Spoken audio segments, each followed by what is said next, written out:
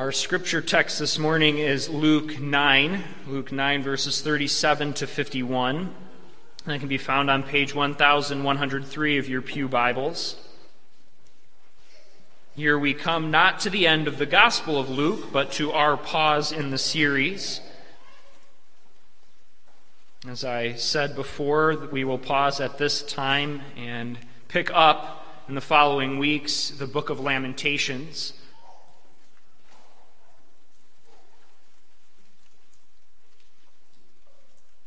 Verse 51 serving as that transition in Jesus' ministry to Jerusalem. Before we read these verses, let's ask for God's blessing. Lord God in heaven, we pray that you would give to us a deep understanding as well as a deep, deep reverence for what we do here. Jesus speaks words to his disciples, and we are those who need to hear them as well. As we read your word, this is nothing less than the voice of God the Father in heaven being spoken in our midst right now. And so, Lord, we pray that we would come before you with reverence and awe, but as well an anticipation and an excitement to hear the voice of God in our midst, to be able to change our life accordingly, to be able to see the glory of our Savior, and to feast on him in and through the eyes of faith. This is our prayer, and it's prayed that your name would be magnified in our life. We ask this in your name. Amen. Luke 9, beginning in verse 37. On the next day, when they had come down from the mountain, a great crowd met him. And behold, a man from the crowd cried out, "Teacher, I beg you to look at my son, for he is my only child. And behold, a spirit seizes him, and he suddenly cries out. It convulses him so that he foams at the mouth and shatters him, and will hardly leave him. And I begged your disciples to cast it out, but they could not." Jesus answered, "O faithless and twisted generation, how long am I to be with and bear with you? Bring your son here." While he was coming, the demon threw him to the ground and convulsed him, but Jesus rebuked the unclean spirit and healed the boy and gave him back to his father. And all were astonished at the majesty of God. But while they were all marveling at everything he was doing, Jesus said to his disciples, "Let these words sink into your ears. The Son of Man is about to be delivered into the hands of men." But they did not understand this saying, and it was concealed from them, so that they might not perceive it. And they were afraid to ask him about this saying. An argument arose among them as to which of them was the greatest. But Jesus, knowing the reasoning of their hearts, took a child and put him by his side and said to them, "Whoever receives this child in my name receives me, and whoever receives me receives him who sent me. For he who is least among you all is the one who is great." John answered, "Master, we saw someone casting out demons in your name, and we tried to stop him because he does not follow with us." But Jesus said to him, "Do not stop him, for the one who is not against you is for you." When the days drew near for him to be taken up, he set his face to go to Jerusalem. Thus ends the reading of God's word. There's nothing quite so devastating, quite so frustrating for a teacher than to teach, to pour out his heart, to explain and present wisdom to his students, and to have the students not receive it, to have the students not learn the lesson, for them to fail to comprehend or fail to change. It's very disheartening for a teacher. It's very disheartening to our Lord and Savior, as you see in this text, instruction to failing disciples. Instruction to generations that will not accept and will not get it. And we see a moment of all true candor and honesty from Jesus' own heart as he expresses How long will I be with this faithless and twisted generation, this generation that does not understand? Jesus is doing marvelous work. He's doing kingdom work. He's presenting and preaching the kingdom to his disciples. He is explaining to them in all clarity what must happen, and they continue not to get it. They continue not to understand, and the time is approaching. It's near when Jesus will be taken up, and so the time is of the essence. We could say they must understand, they must learn. The disciples serve in these texts a mirror for ourselves, that we would see their error as well, that we would be instructed with Jesus' words to them, which come through those very disciples and their associates to us through God's word, where God still speaks to us, his people, where we still hear ringing in the room, "Get this in your heads, what the Son of Man must do and what the kingdom means and what's required." That's what we see in these seemingly unconnected stories. There's 4 of them as we read through the text, all very brief, all dealing with similar things and yet don't seem to present one coherent point on an initial reading. In the first story, we see that the kingdom is not what we or the disciples would expect. The first story is of the boy and the unclean spirit. And the point there is the lack of faith of the generation, the showing that the kingdom is, that to be entered into the kingdom requires faith. As Jesus laments really the faithlessness of those around him. In the second story, Jesus foretells his death and shows that we fail and the disciples fail to see the way of the king and thus the way of the kingdom. They fail to see this point that suffering precedes glory, as he's been trying to teach them already. And he's telling them very clearly that they must understand this. And then the third story is an argument amongst the disciples about who is the greatest. And Jesus shows them that kingdom greatness is not to value yourself as worthwhile, but to value yourself as no account, as undeserving, and as of least. Kingdom greatness is humility. Kingdom greatness is a race to the bottom, not a race to the top. And then in the fourth story, it shows that kingdom work is not done to protect one's own exclusivity, one's own standing. That rather those who work in the name of the Lord are those to be worked alongside of. That it's not a competition to try to keep others out of this work so that we or that the disciples in this text could be exclusive in their standing with Christ and the work of God through them to retain the greatness of their standing. See, all of this relates to the kingdom of God.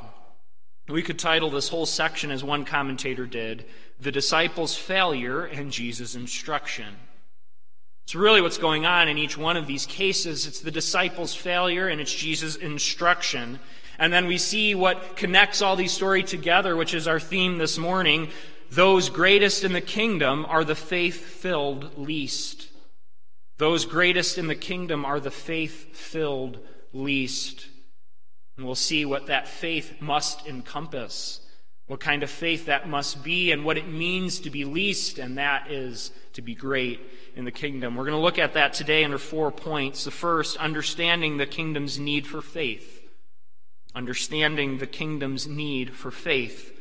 Second, understanding the king's mission. Understanding the king's mission. Third, understanding kingdom greatness. Understanding kingdom greatness. And finally, understanding kingdom service. So first, understanding the kingdom's need for faith. This is that story of exorcism that Jesus performs for this father and son. Today we're not going to look in depth at the details of the exorcism itself. We've gone through exorcism accounts and we've dealt with that there. Rather, what I want to do is connect all these stories and see what they're trying to teach us. Yet the text begins that Jesus descends from the Mount of Glory to this plain of devastation. Having just spoke to Moses and Elijah, having been transfigured in front of the disciples, this glorious moment marred perhaps by the disciples' lack of understanding, even a rebuke that comes to them from the Father's own voice, yet a glorious occasion. Speaking of his exodus, on a mountaintop, he descends to the plain, and it's all broken. No one gets it still. No one seems closer to understanding, and the time for his departure continues to draw near. Rather, what he comes down to is chaos, to Satan's work, to a demonic experience, to a failure of his own disciples.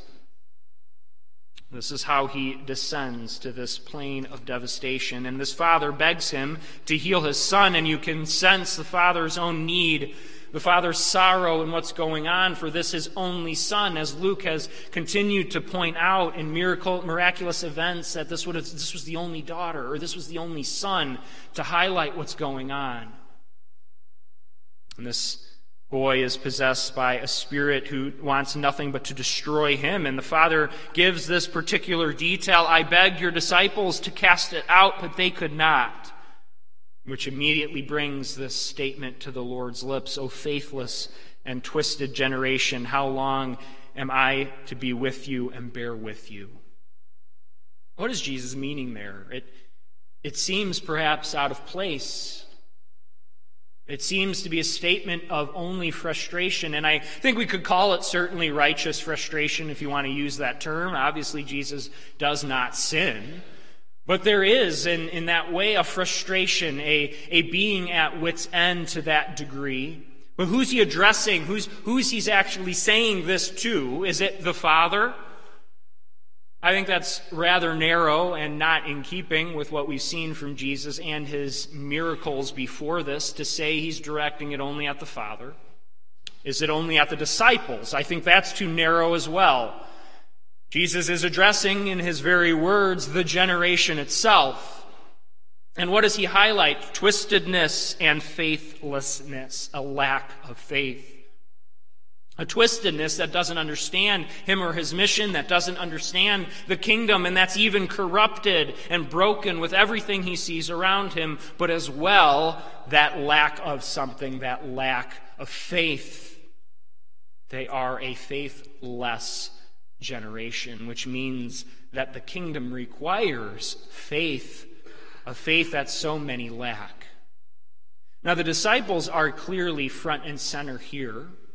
They don't escape being lumped in with this generation. And why can we say that? What from the text would give us that indication? Well, it was the Father's words. Your disciples were unable to drive out this demon. Remember earlier, back to previous messages and texts, Jesus had given the disciples authority over all of these.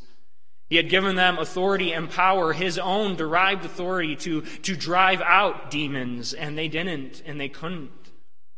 And so it's put right next to this statement, and so clearly the disciples are a part of it. The other Gospels bring this into clear focus as well. Luke doesn't mention it, but Mark 9, which records this same event, the disciples ask in their confusion, and they say to Jesus, "Why could we not cast it out?" And Jesus said, "This kind cannot be driven out by anything but prayer." Presumably then, the disciples either did not pray at all, trusting in their own authority and power, or that the prayers they offered were prayers without sincere belief or without faith. And they just prayed it. Matthew makes this all the more clear. Matthew 17:20, again in the same account, the disciples asked why they couldn't drive it out, and Jesus says, "Because of your little faith.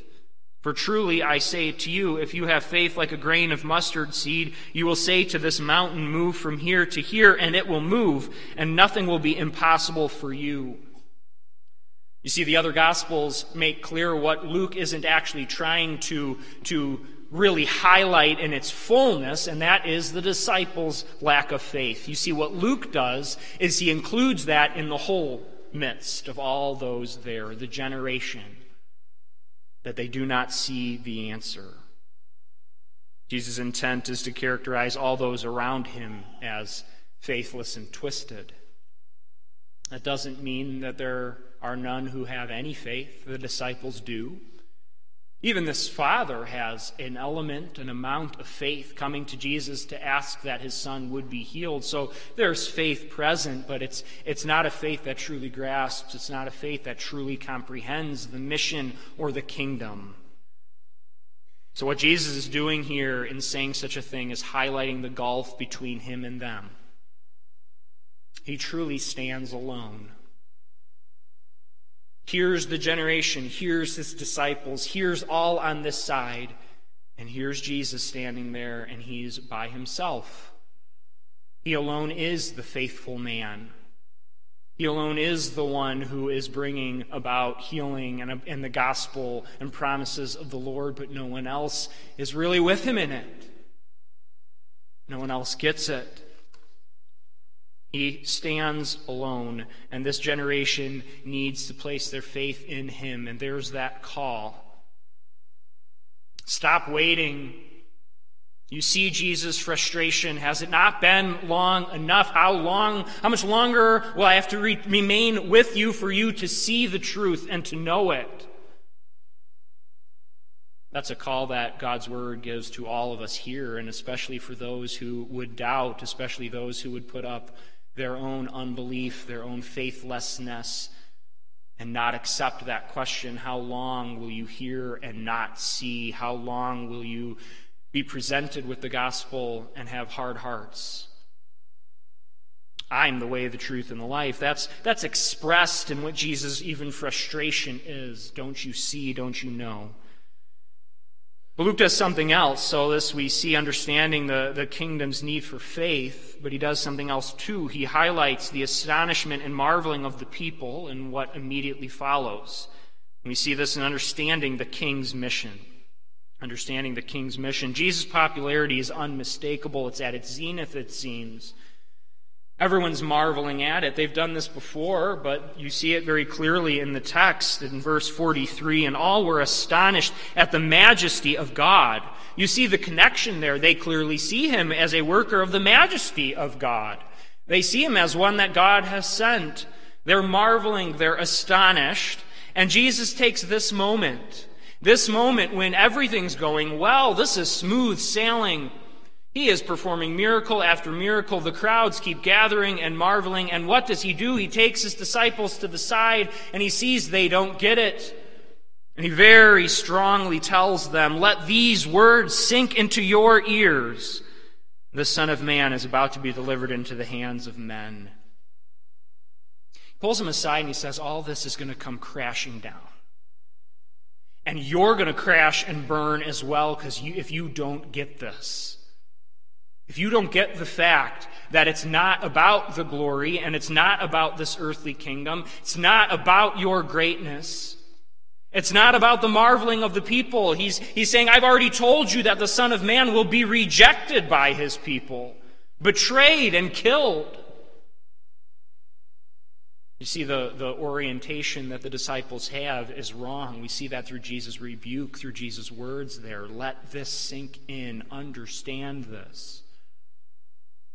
Jesus got it. The people and all their marveling and all their wonder didn't mean anything because they didn't get it. If it doesn't result in faith, what does marveling at God's works really do? What does it really mean?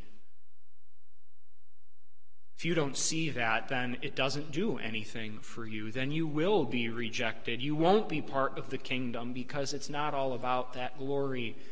Luke has been showing this so clearly in the past texts and in these today. Jesus' actions and his ministry up to this point has met the expectations of the disciples, has met the expectations of the crowds.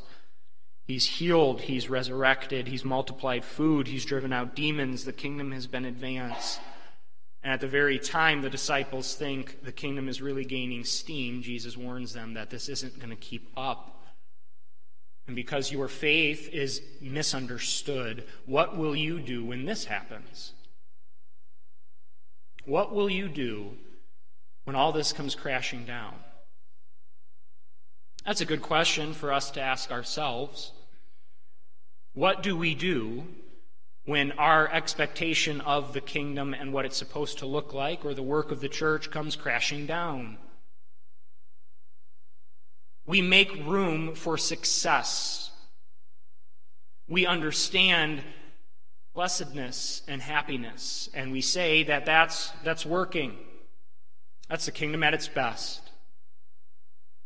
Do we make room for betrayal and suffering? Do we make room for rejection as Jesus did, that the way of the kingdom, that the kingdom comes first through suffering and not through glory.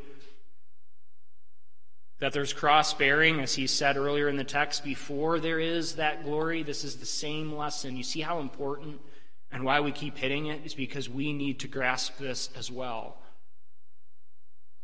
Denying self, bearing cross. This is the way of the kingdom. And let these words sink in. Their idea of the king's mission wasn't right. They got the identity, they got the mission wrong, they got the king's purpose wrong. And so, Jesus tells them again what will happen to him.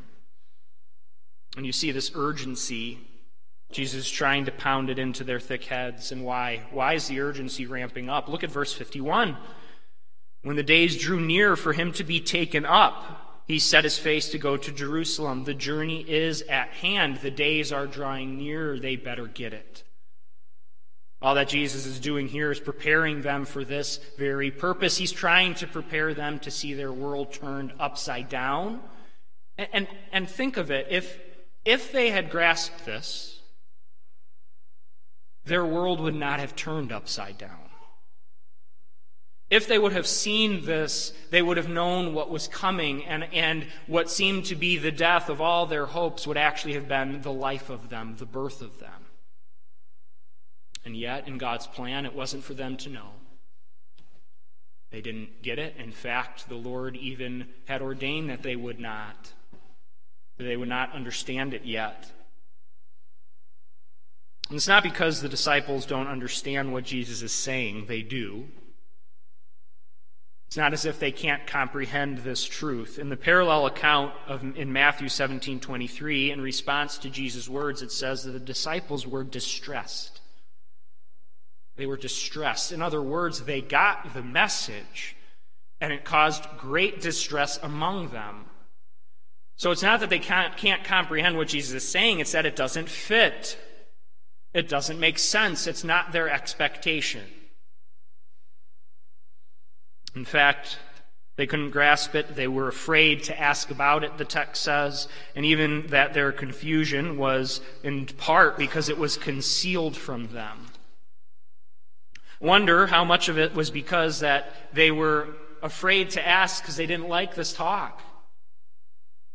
They were afraid to probe in because this isn't what they wanted to hear. This isn't the kingdom they wanted. And again, for us, when the kingdom that's coming isn't the one that we want, it's not the one that's fulfilling our expectations, what do we do? And Jesus' words would tell us, submit to what you're being taught, to what the teacher's bringing, his instruction, to what's being revealed.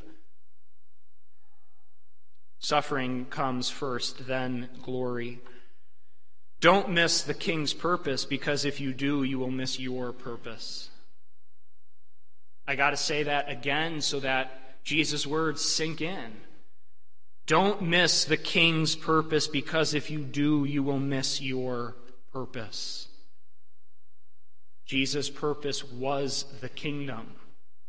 His purpose was to deny himself. His purpose was to be least, to be humble, to be used and abused for the sake of others.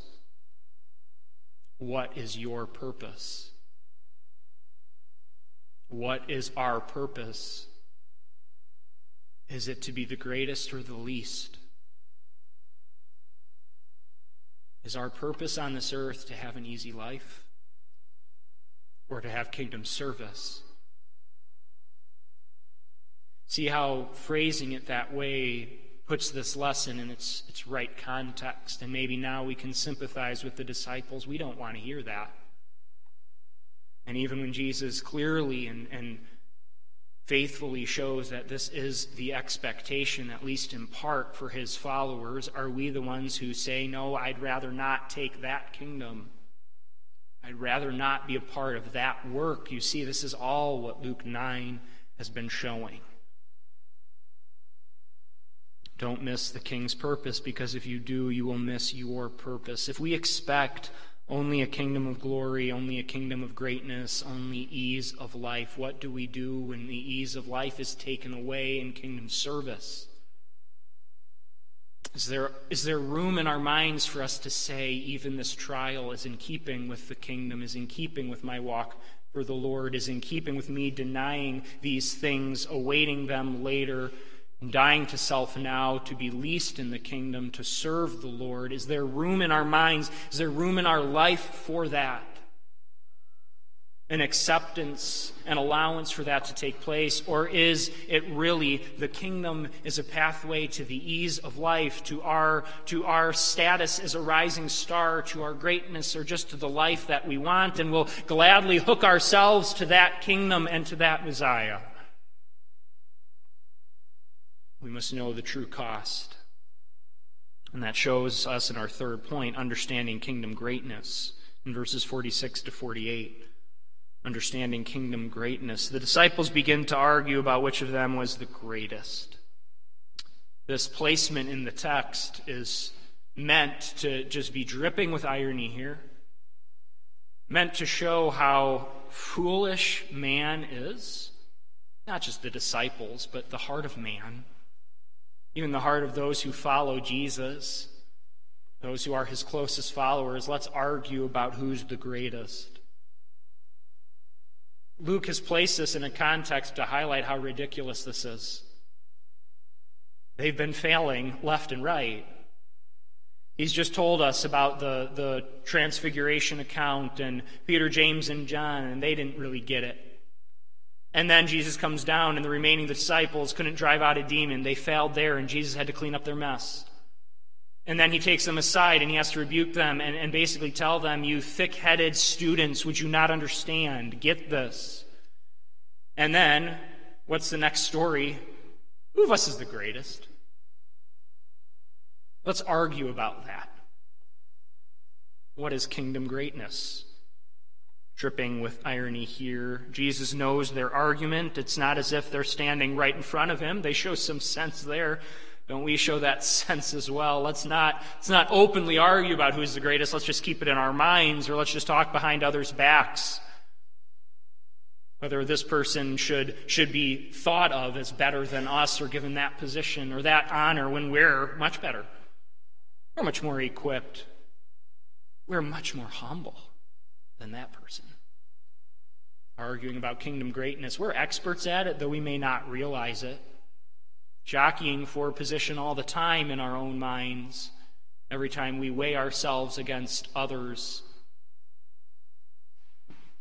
And so Jesus, knowing their thoughts, puts a young child before them, and he says, whoever receives this child in my name receives me, and whoever receives me receives him who sent me.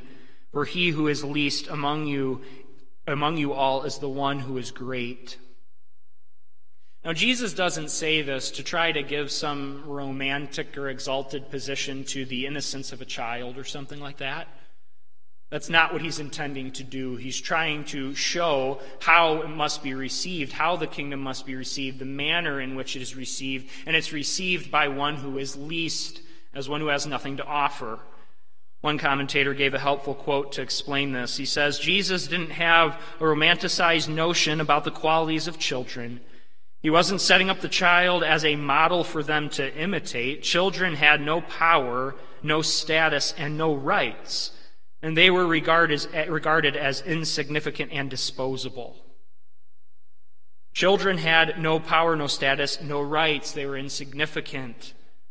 They weren't, by anyone's definition, the great in the kingdom. And what Jesus is saying is putting before them one such as that. What is he meaning? One so least, so unworthy, one who has nothing to offer. That is how one receives the kingdom. One in whose mind, one who's not even having the argument about who's greatest, because no one would say they're greatest. They are the least. That is the mind of a saint. Nothing to offer. He continues that they were regarded in this way as small, weak, and dependent. A child is the perfect illustration of those who are the most responsive to God's grace.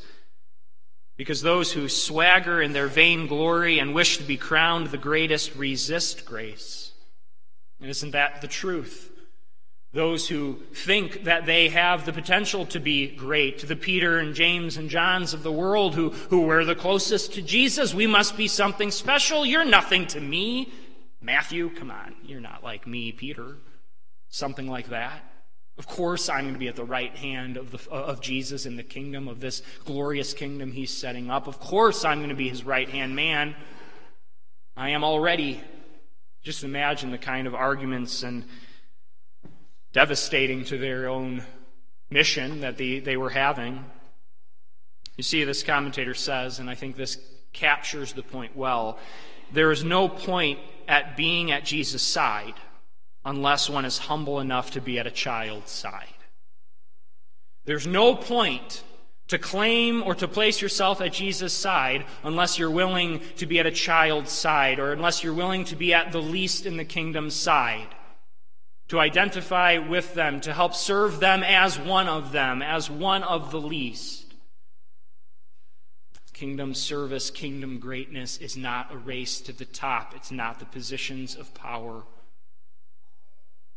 It's a humble faith that's expressed to the least. And what does Jesus say? In receiving such as them, you receive me, and you receive the one who sent me. You see, that shows that you get the gospel if you place yourself as least. You know what it also shows very clearly is Jesus' own mission.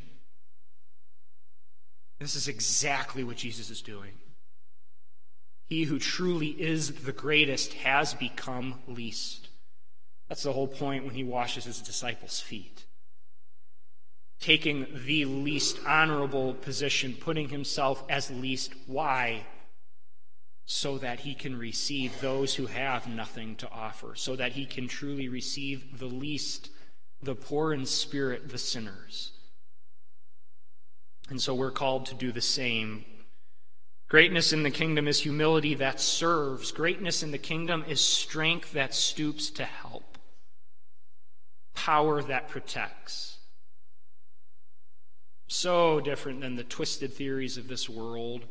Survival of the fittest, race to the top.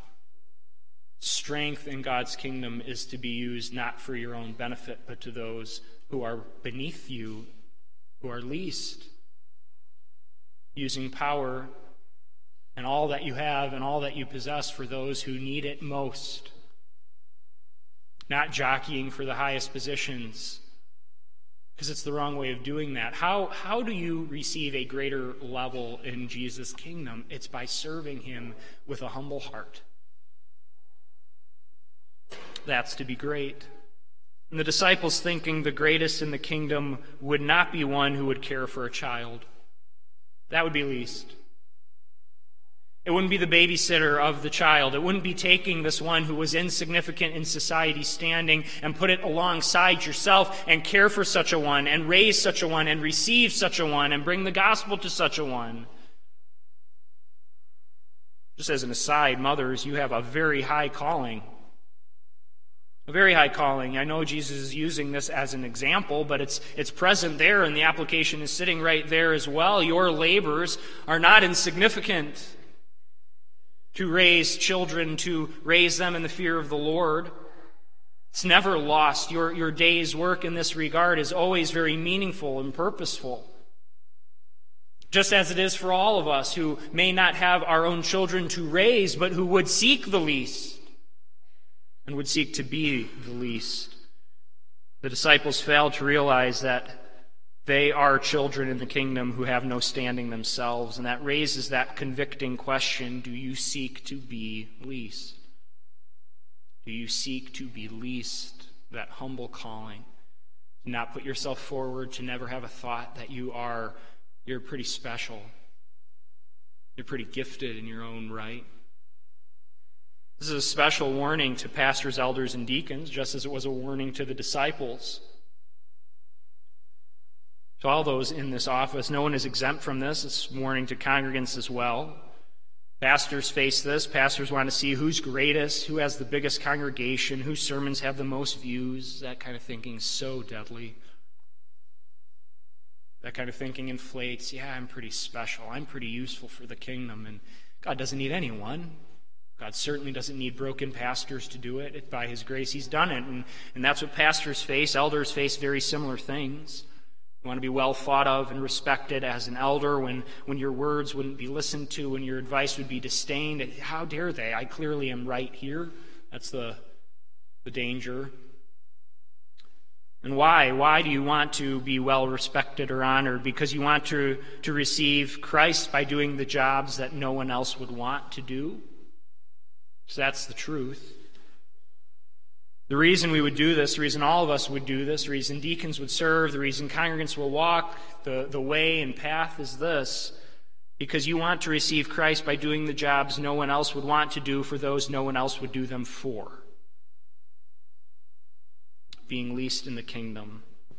Do we want to be the best and greatest before God? It's not by flexing muscles and displaying intellect. It's not by having the most money. It's by being lowly. And guess what? Every one of us can do that. Every one of us can be humble before the Lord and live out our faith for others as well. And this shows our last point, a brief point, understanding kingdom service. Understanding kingdom service. You see, the disciples were supposed to understand the cross. If they would have understood the cross, if they would have understood kingdom greatness, their discussions should disappear. Their arguments of greatness should fall away. How they would treat others would be different. This would disappear from their midst to understand the king's mission. It would make all these arguments disappear, and it would make the way the disciples are treating others disappear as well. Following immediately after this, John raises this question, and they relate that they've excluded someone from ministering, or they've tried to stop him. And the contrast is stark. You see where it's placed where this, you are supposed to be least. You are supposed to be the ones who are not desiring positions of grandeur, but to serve others, just as I am. That's Jesus' message. And then what do they say? One who is doing the work of the kingdom, we stopped him because he's not one of us. That's what's going on. We stopped this one. He's not one who follows amongst us. He's not one of the 12. He's not one of your disciples here in this group. He's doing it in your name. And demons are fleeing at his word, but we told him, stop that. They were desiring an exclusivity. They were desiring this was them. They were contentious and arguing, and they were competing against each other. And they're not going to let an outsider in. He's not one of us. But what Jesus is teaching here is that kingdom work is going to be something that extends far beyond just them. And if one is laboring with them, if one is not against them, if one is serving in Jesus' name, he's not to be thwarted. You're not supposed to rise up and say, hey, you have no right to do that. You're not one of us. Their reaction is natural, but it's not correct. And even the way that verse is translated, the Greek word behind our English, we forbade, is a tense in which suggests that it was repeated, that they tried to continue to stop him from doing this. It was ongoing. The man's lack of association with the disciples caused them to stop that ministry. And Jesus' point is that someone ministering with the disciples is on their side and should be encouraged. See the humility there? That's what Jesus is trying to highlight. We could take this into a bunch of places and think of well, should someone work and be in the church if they're not ordained and that sort of thing? That's not what this text is about. It's not dealing with that. Jesus' point is to show that their mission is not their exclusive right. It's not theirs. It's not what's going to be and make them great. It's one to be shared. It's one, when you see one doing it, to praise them and thank them for the service. That's being least. Because you're not worried about what that would mean to me. What would that mean to a pastor, a congregant, an elder, a deacon, whoever, when someone outdoes you in kingdom service? When someone outdoes you in kingdom service, what's our reaction? The pride, the disciple heart in us like them wants to say, yeah, but let me tear him down in some way. He may be good at this, but let me tell you, you don't know what he does. Let me find something about him, find some way to tear him down, to prop myself up, find some way to say that what he's doing isn't that great. Or do we respond all internally and just in jealousy say, yeah, he's better than me. He's doing better than me. Is that how we would respond? Or do you respond and say, praise the Lord that he's doing kingdom work? Why? Because I am least. It isn't about my name. It's about Jesus' name. And whoever is praising the name of the Lord, if Jesus' name is being magnified, if God is working through others, and he does, it's to praise him, and it's not to even downplay what he's doing with that person or with you. Because it's all God who's working, and it's all him to be praised. Being least in the kingdom. Don't be competitive and contentious with others. That's what this text is showing. And he's showing all of this in their journey and about to travel to Jerusalem and to face this. And Jesus will continue to teach them and purge them of these attitudes, these thoughts. All this shows the reason we need Jesus. The disciples failed to see the king and the kingdom, and even though they thought they got it, their view of it showed that they were not in the right heart, not in the right frame of mind. Do we hear the lesson of Luke 9? Those greatest in the kingdom are the faith-filled least.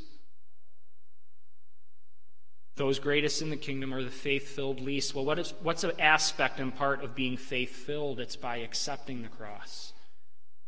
Not only Jesus on it, but the one he calls you to bear as well. That's an aspect of that faith-filled least. And in that we bring glory to God. In that we praise his name. And in that we truly magnify the greatness of God's kingdom by being the least. Understand your king, people of God. Understand your mission. Be the faith-filled least. Amen. Let's pray.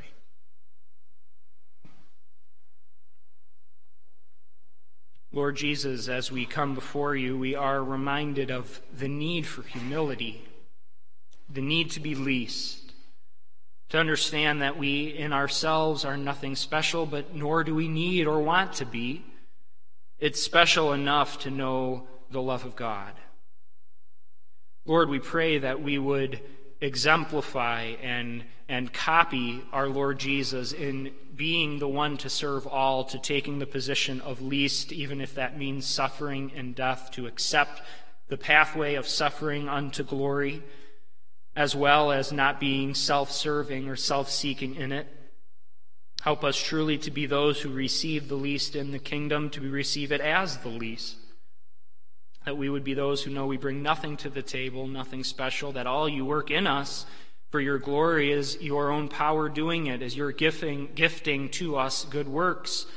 And our failures are what we can take as our own. They are what we bring to the table, failures and sin. It is you who brings goodness and gifts.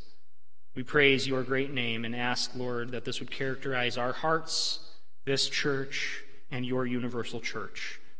We ask this in your name. Amen.